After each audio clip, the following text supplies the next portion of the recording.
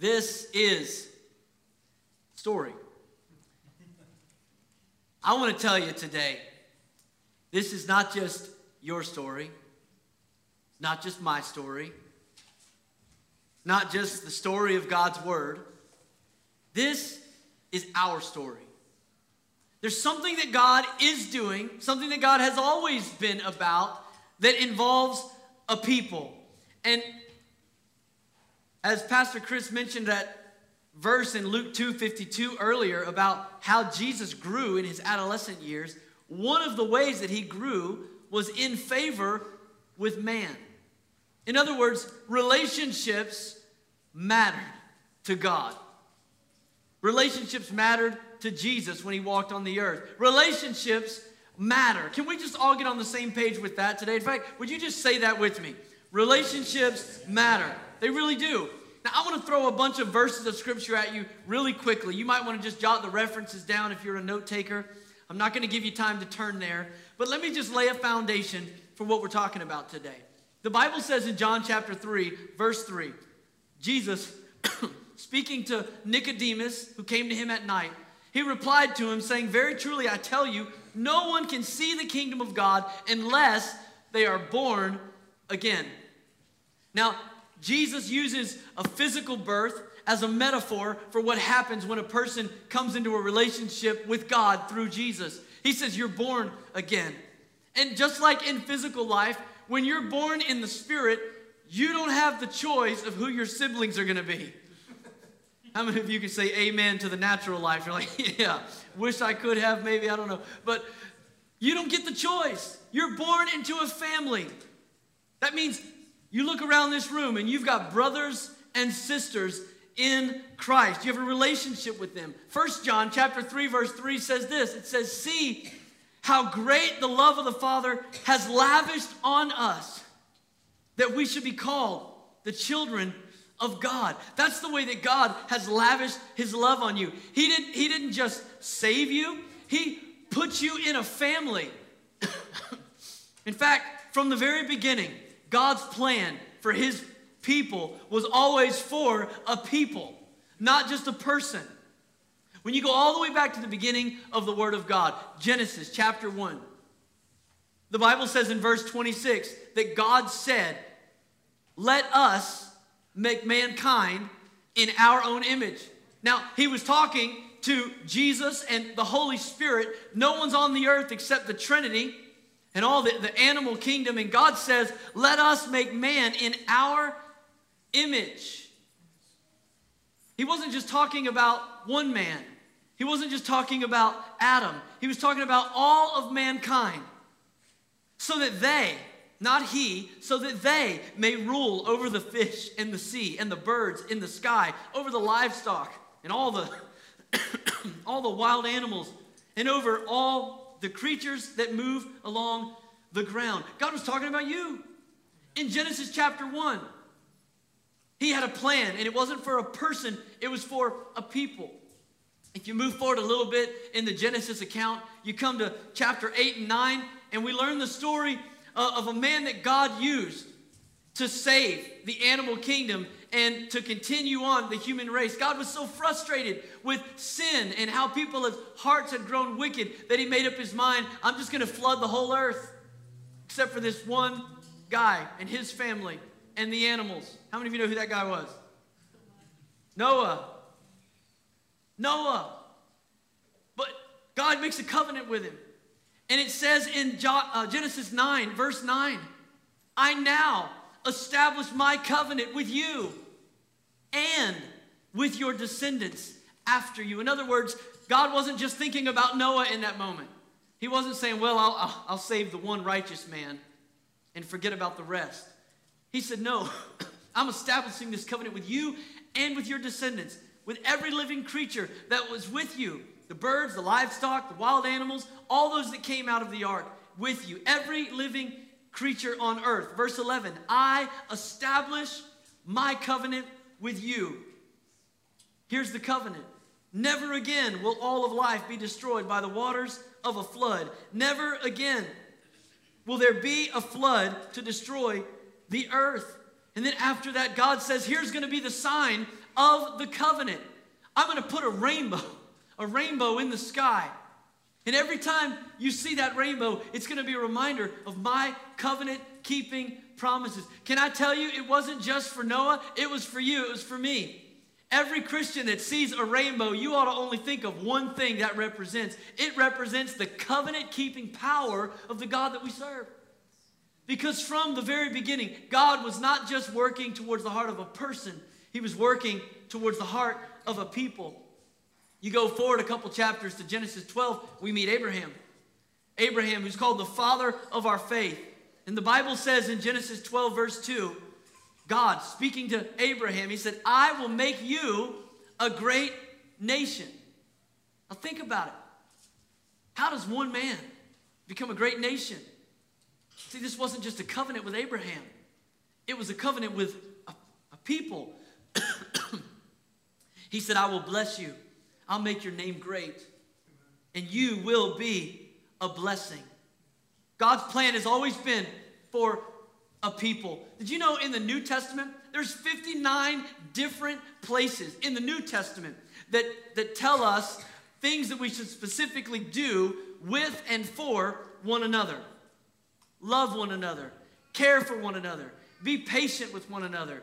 Be gentle and tolerant of one another. On and on and on. There's almost 60 times just in the New Testament that the Word of God says these are the things that you're supposed to do to and for one another.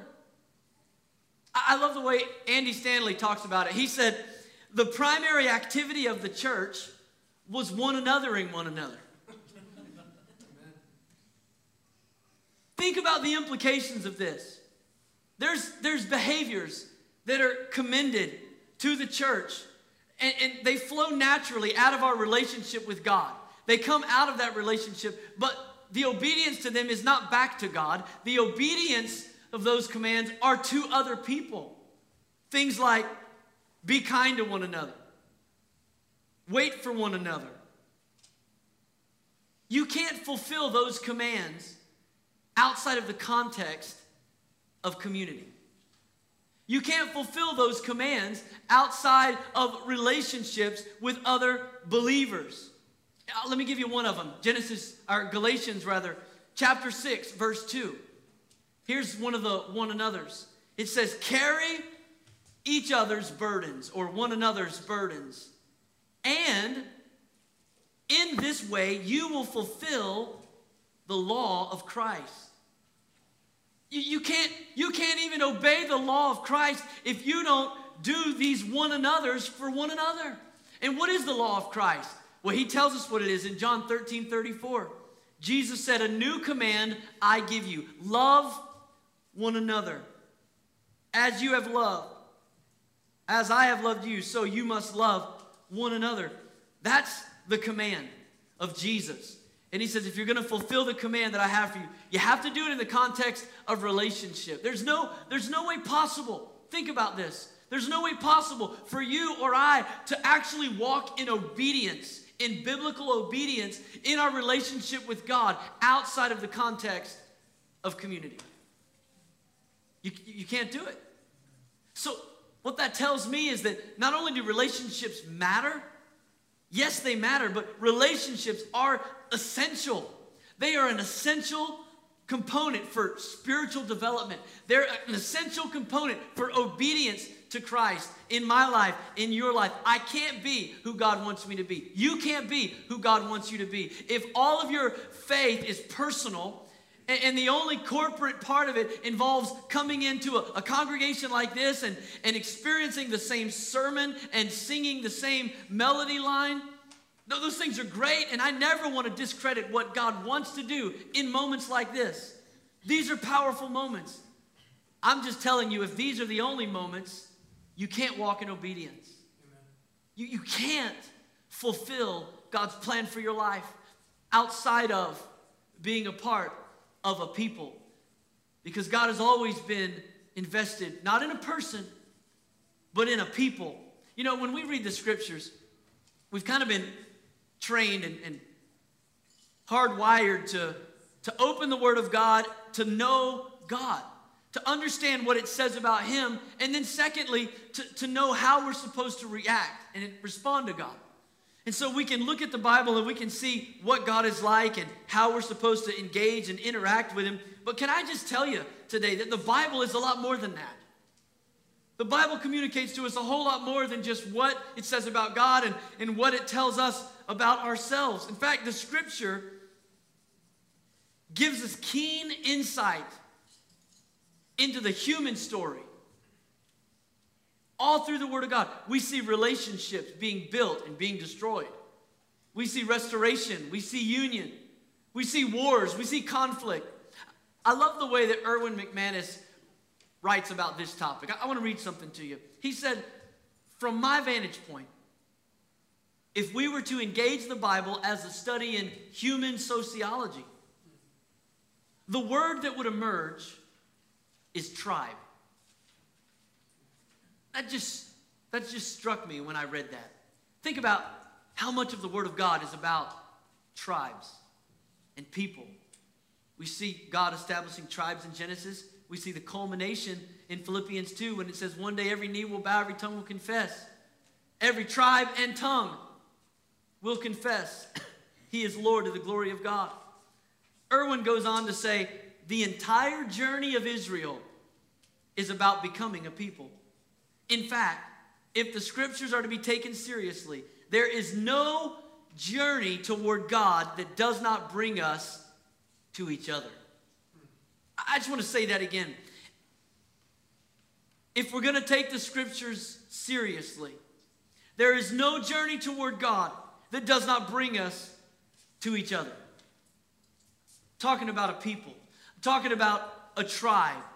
Can I just tell you, if anybody's prayers are going to be answered, I would assume it's Jesus' prayer. And John chapter 17 tells us what Jesus prayed. It says in John 17, verse 20, it says, my prayer is not for them alone, speaking about his disciples, but I pray also for those who will believe in me through their message, that all of them may be one, Father, just as you are in me and I am in you. That's Jesus' prayer, that they would be one. He says, may they also be in us, so that the world may believe that you have sent me. That's a powerful prayer. Jesus said, I want them to be unified. I want my people to be one. Why? So that the world will know that you sent me. I genuinely believe what Jesus is saying in that moment is that more powerful than our preaching or our chart-topping worship songs that we have in our generation, more powerful than our literature that we can send around the world or stream via the internet, the most effective and powerful witness to the world that Jesus came and saved us is our unity. I want them to be one, just like you and I are one, Father, so that the world will know that you sent me. Can I just remind you today that there is just one church that Jesus established? Amen. On the day of Pentecost, the church's birthday, Jesus launched the church with that group of disciples and the 120 in the upper room. That's the only church that he started. There's not another birthday for another church. It's funny, I was thinking, we have different theological beliefs, different denominations and fellowships have different ideas about when the Lord is coming again. They call it eschatology, the study of things to come. Some people are pre-tribulation, some people are mid-tribulation, some people are post-tribulation, and some people say, I don't even know what tribulation is, and that's fine. I just love Jesus, and I hope he doesn't forget me when he comes. But the truth is, whoever's right, when Jesus comes, he's coming for the whole church at one time. There's not going to be an Assembly of God rapture, a Methodist rapture, a Presbyterian. Come on, right? I mean, at least I hope not, because the Baptists and the Methodists would beat us there. They always beat us to the restaurant. You know they'd beat us to heaven if there was multiple raptures. One church. One church. Let me read a scripture to you. Ephesians chapter 4. If you have your Bible, you may want to look at this. Ephesians chapter 4, verse 6. Give you a minute to find it. Okay, I'll give you 5 seconds to find it. Who am I kidding? Ephesians chapter 4, verse 4 says this. There is one body and one Spirit. Just as you were called to one hope when you were called. There's one Lord, verse 5 says. One faith, one baptism, one God and Father of all, who is over all and through all and in all. Jesus is coming back for how many churches? One. One church, one bride, not multiple brides, not into that. One bride. He's coming back for his church. Now look at the next verse if you're there at Ephesians 4, because I want you to see how it qualifies this. But to each one of us, grace has been given as Christ apportioned it. So what that means is it qualifies all this to say that salvation is not the group, friends, and family plan. That's not how salvation works. Each one of you has grace apportioned to you. Each one of you has to make a personal decision to follow the Lord. God has no grandchildren. Amen? He has sons and daughters. Nobody gets in on grandmom's coattail. All right? Every one of us has grace apportioned to us. Salvation is an individual work in your heart and life. But sanctification, that's the process of us becoming more like Jesus. Am I the only one that got saved and didn't immediately become just like Jesus? I hope not. Take your halo off this morning, all right? That process of us becoming more like Christ, sanctification, is something that God does in the context of community. We work it out together. The Bible says in Proverbs, as iron sharpens iron, so does one man sharpen his friend. We work out our faith together in the context of community. Listen, you may have began your journey of faith all by yourself, but I can promise you this morning, there's a land that God is taking you to, and it's called together. He's bringing us together. Why? Because God has always been invested in a people, not just in a person. You're not an island unto yourself. You know, I've noticed a pattern in Scripture, and you probably have too. Sometimes, quite honestly, I wish this wasn't the case. But the pattern is this, that when God wants to do something, when he wants his people to move or to start something, he usually speaks to a person. Just one individual, one spiritual leader, right? And it's usually a man. Sorry, ladies, but that's true, right? At least in the Old Testament. He speaks to a man. He gives him a vision of where he wants to go. And then that person leads the people of God. Moses, for example. I mean, wouldn't it have been easier if God would have just called everybody up on the mountain? I mean, wouldn't it have been easier if they would have all got their own copy of the 10 Commandments on stone tablets? They all could have just gone home with their own, tablets and read them and shared them with their family. No, it didn't happen that way. A man of God had to go up to the mountain of God and get a word from God and come back and give it to the people of God. But then the people had to respond to the word of God through a fallible and imperfect man of God or woman of God and be obedient to it.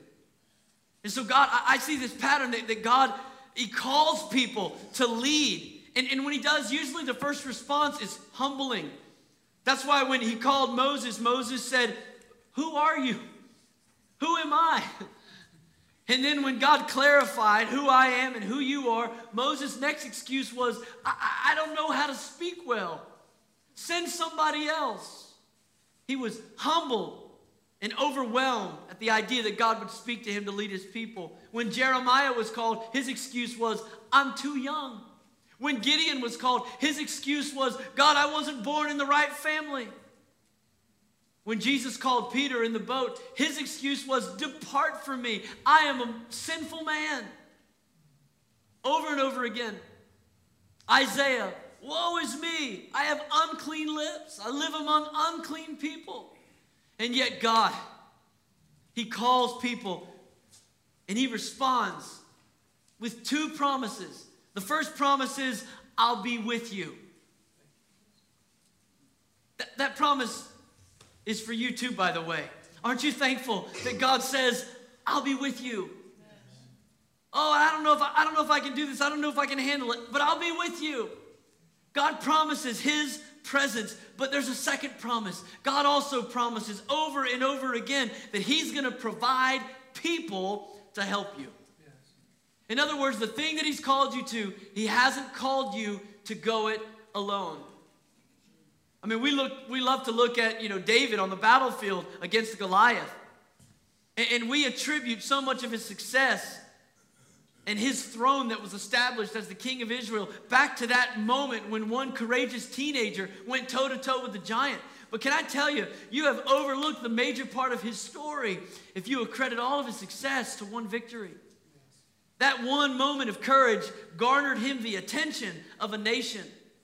But from that moment, David had some hardships. David had some troubles.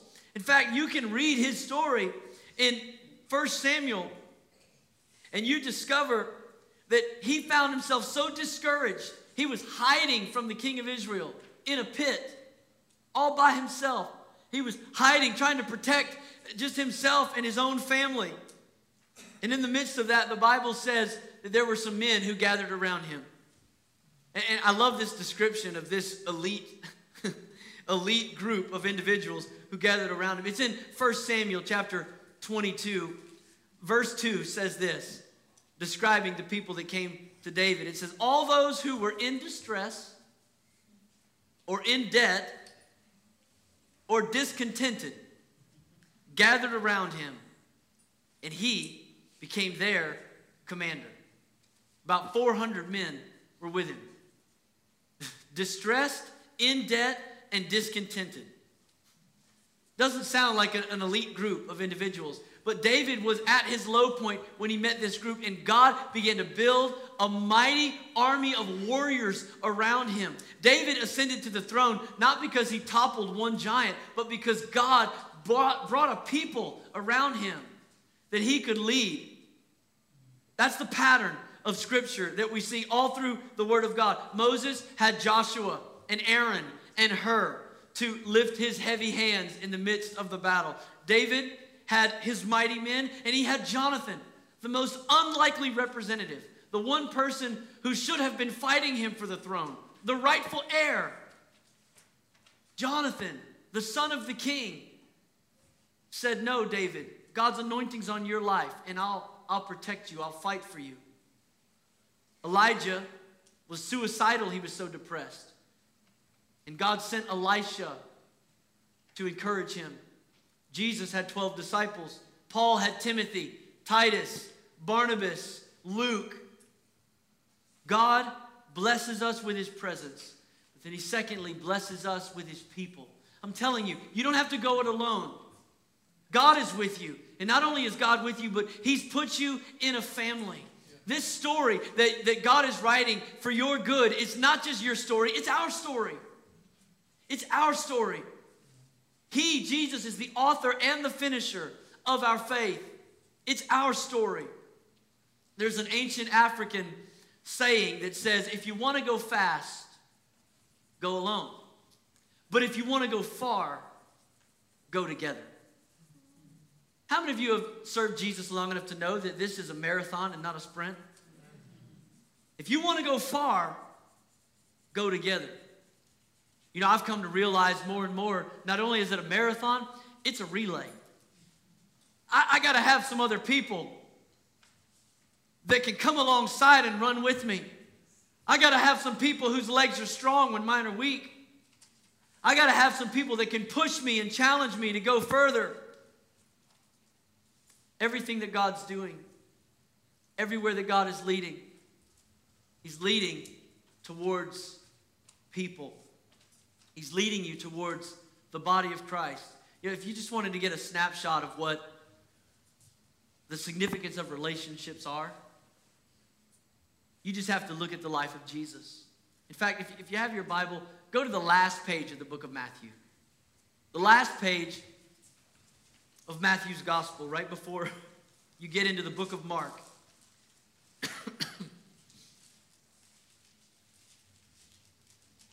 I mean, don't you think if somebody was going to be able to fulfill the will of God for their life completely and perfectly, without anybody's help, it would be Jesus, right?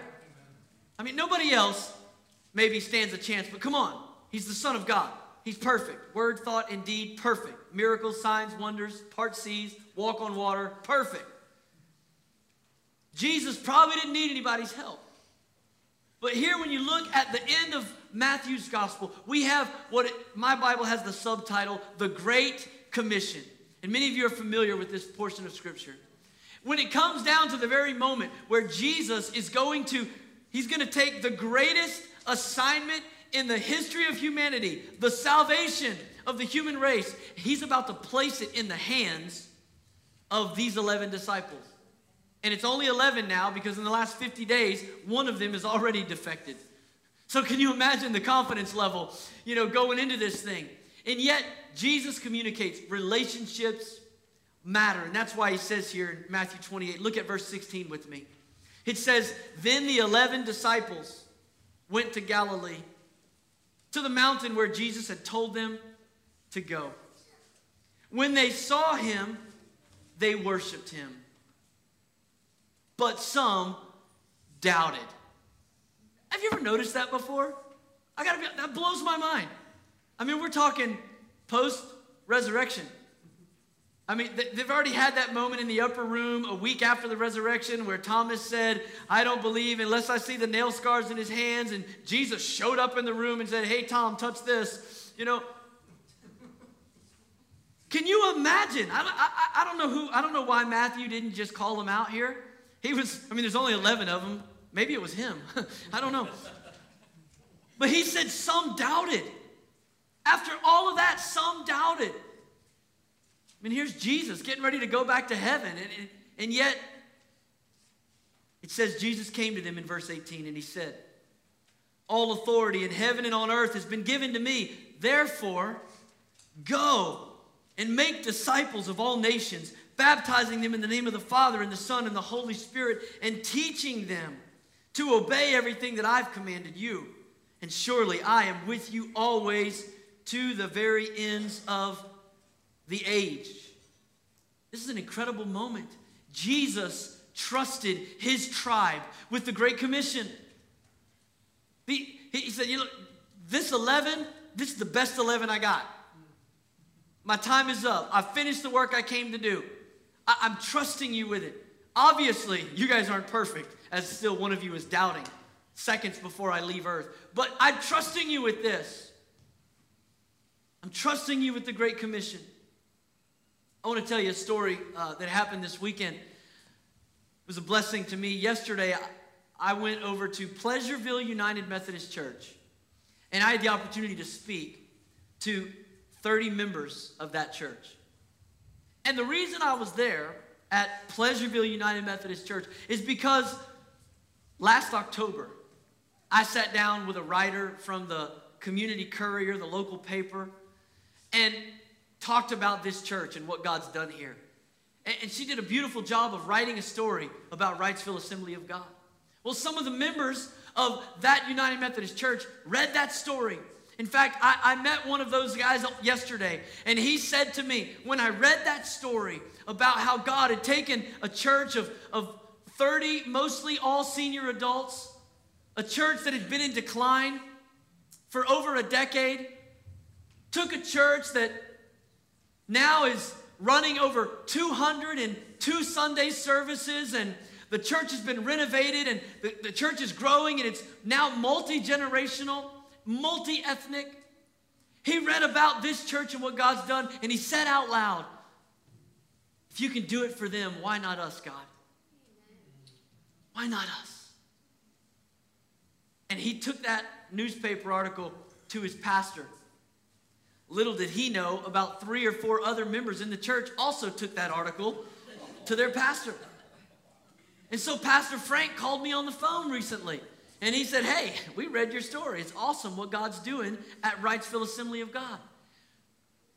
Would you be willing to just come and speak to our church? I said, man, I'd love to.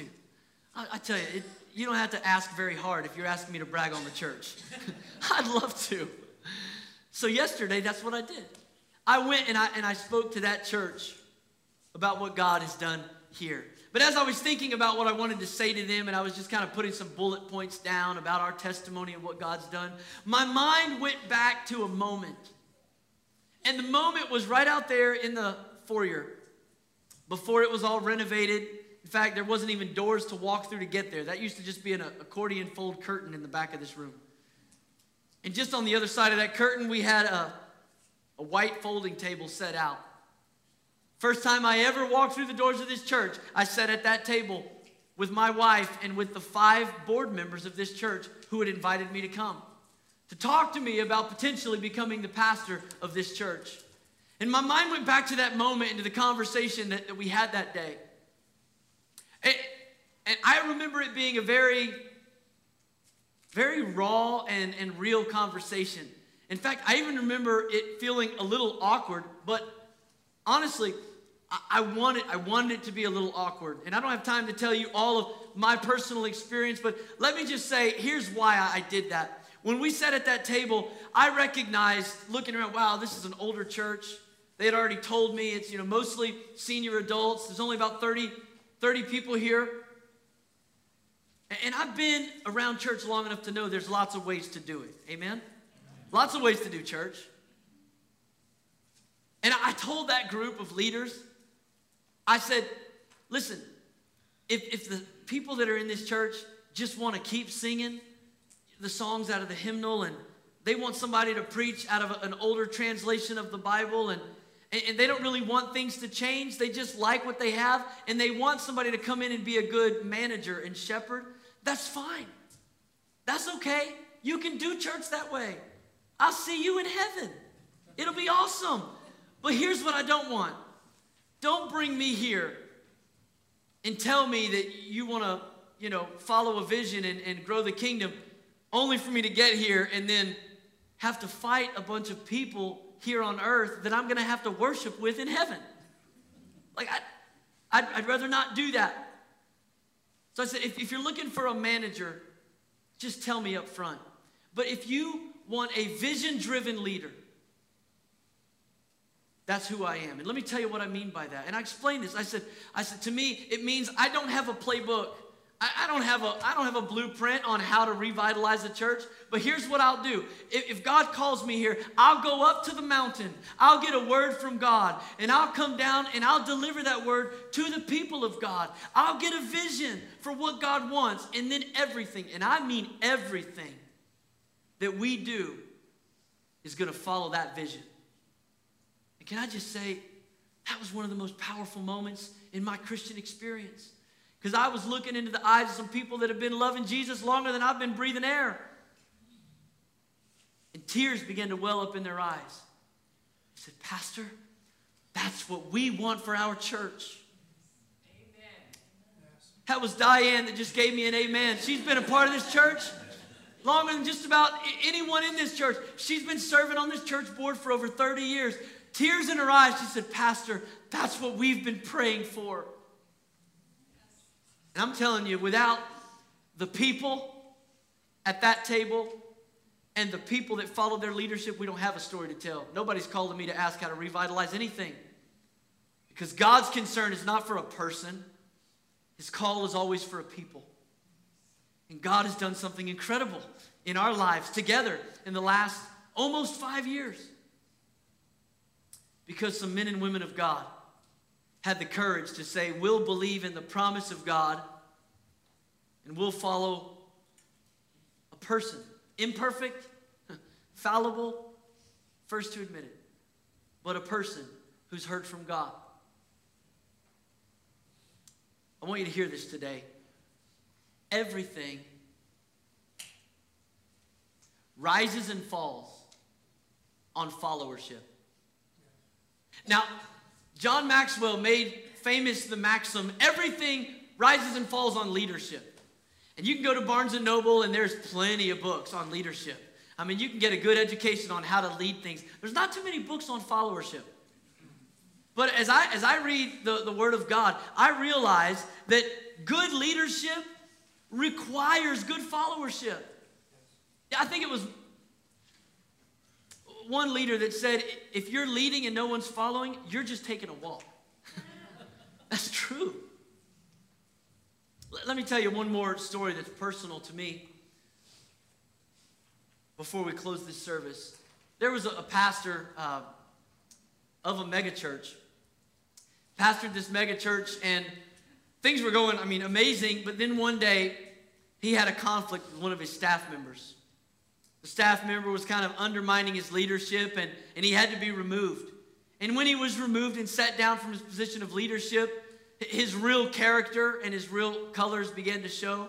This staff member took a third of the church. He split the church. Took a third of the people and went and started his own work. So the church had to heal a little bit. But in time, the pastor said, we're going to plant a church. We're going to birth a new work in a rural community. And so he took a young couple and he put them in this rural community to pastor this new work. And at first, he really walked with them. He journeyed with them. He coached them. He discipled them. He taught them how to do this thing. And everything was great. But in time, one of his former members came and began to talk to this young couple. And they turned their heart against their pastor. Finally, the pastor had to close down the work. He had to just end it. But in time, he said, you know what? I really feel we're to plant a church. And so he asked his son this time, who had been a part of his ministry for a long, long time. He said, would you plant a church?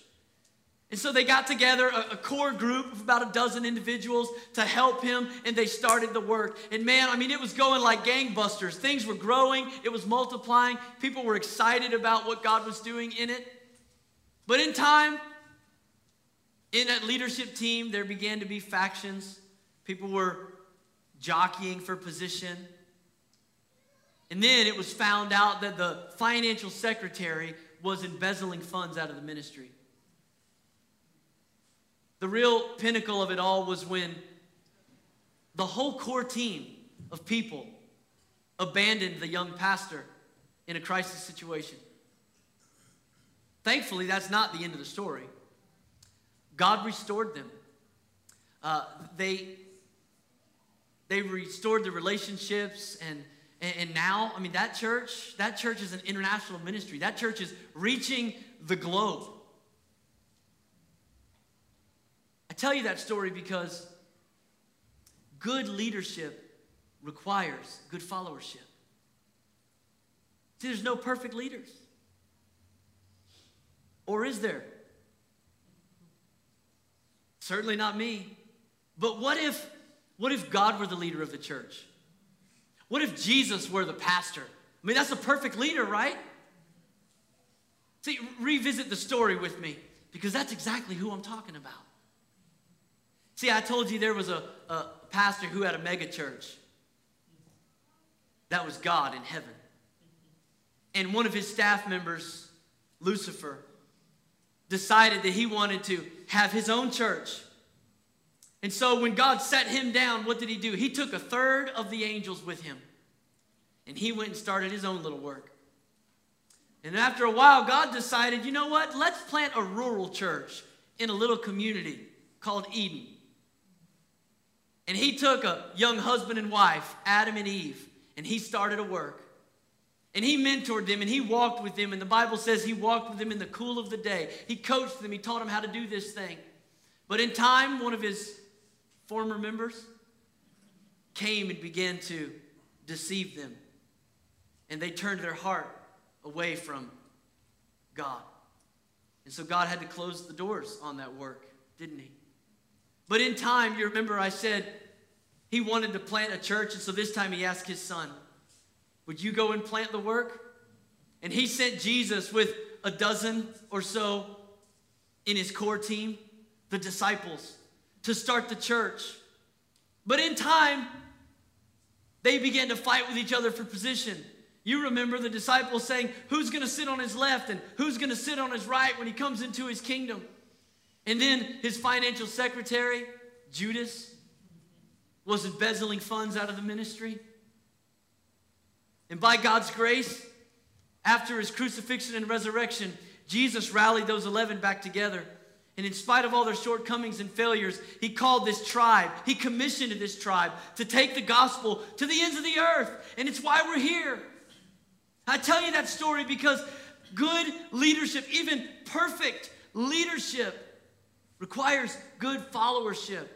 So hear me today in saying this. Outside of Jesus, there are no perfect leaders. So don't wait for somebody to be the perfect leader for you to let God speak to you through them. And don't disqualify yourself from being God's instrument, God's voice in somebody else's life. He wants to use you. He can use you for His glory and for His purposes.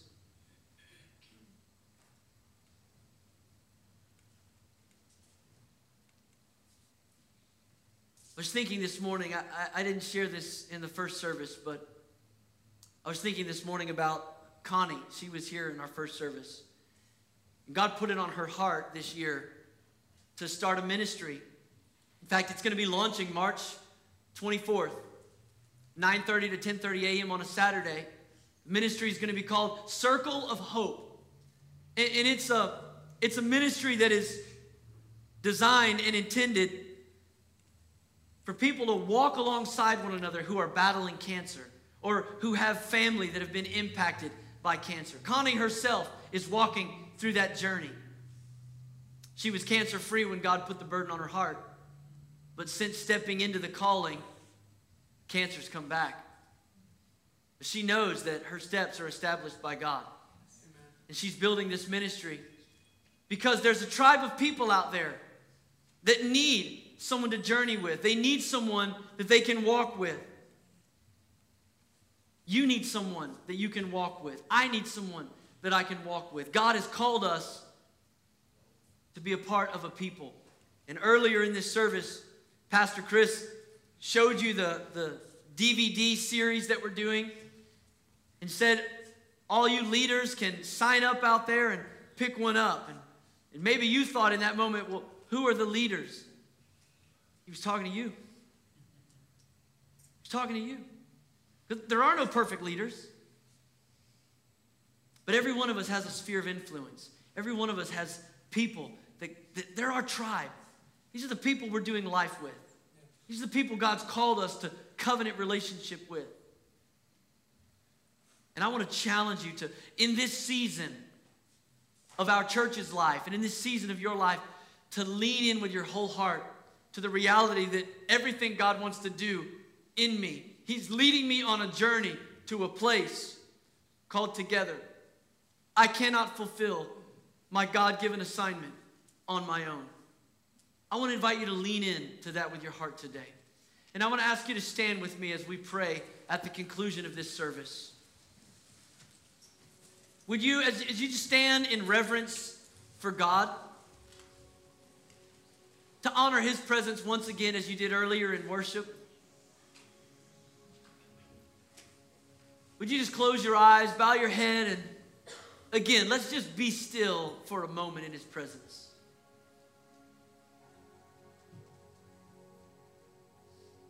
If you're here today and you feel like you're far from God, I want to just admonish you today to hear His promise. I am with you. God is not against you. He is for you today. He loves you. And if you feel far from Him, it's not because He's moved. He's right where you left Him. I think you knew that. That's why you're in His house this morning. You knew where to find Him. Come home to Him today. If you feel far from God, come home to Him. You don't have to pray a special prayer. Just pray a real prayer from your heart. Stop running and come home. If you're here today and maybe everything's good with you and God, but The distance in your heart is from the people of God. You don't have a tribe. You don't have a sense of belonging. You don't have a people that you're journeying with. Maybe all you have is an affiliation to a church. You're not connected. Can I just encourage you to lean in today, to risk vulnerability and being known and being loved for who you really are and not for the front that might so easily fit well? Lean in with your heart today and pray a prayer like this in your own heart. God, I recognize that I can't do what you've called me to do, and I can't be everything you've called me to be in isolation. I must risk being known. I must risk vulnerability. But God, thank you that that's what family is for. Thank you, God, for saving me and putting me in a family. Thank you, God, for identifying my tribe. God, I commit to be intentional about those relationships, to glean from those relationships all that you have for me. Lord, even those who rub me the wrong way, God, I recognize that the friction sharpens the sword. And as iron sharpens iron, God, you've put them in my life to sharpen me. So God, I'm going to lean in with my whole heart to your family. In Jesus' name. And everyone said amen. Amen.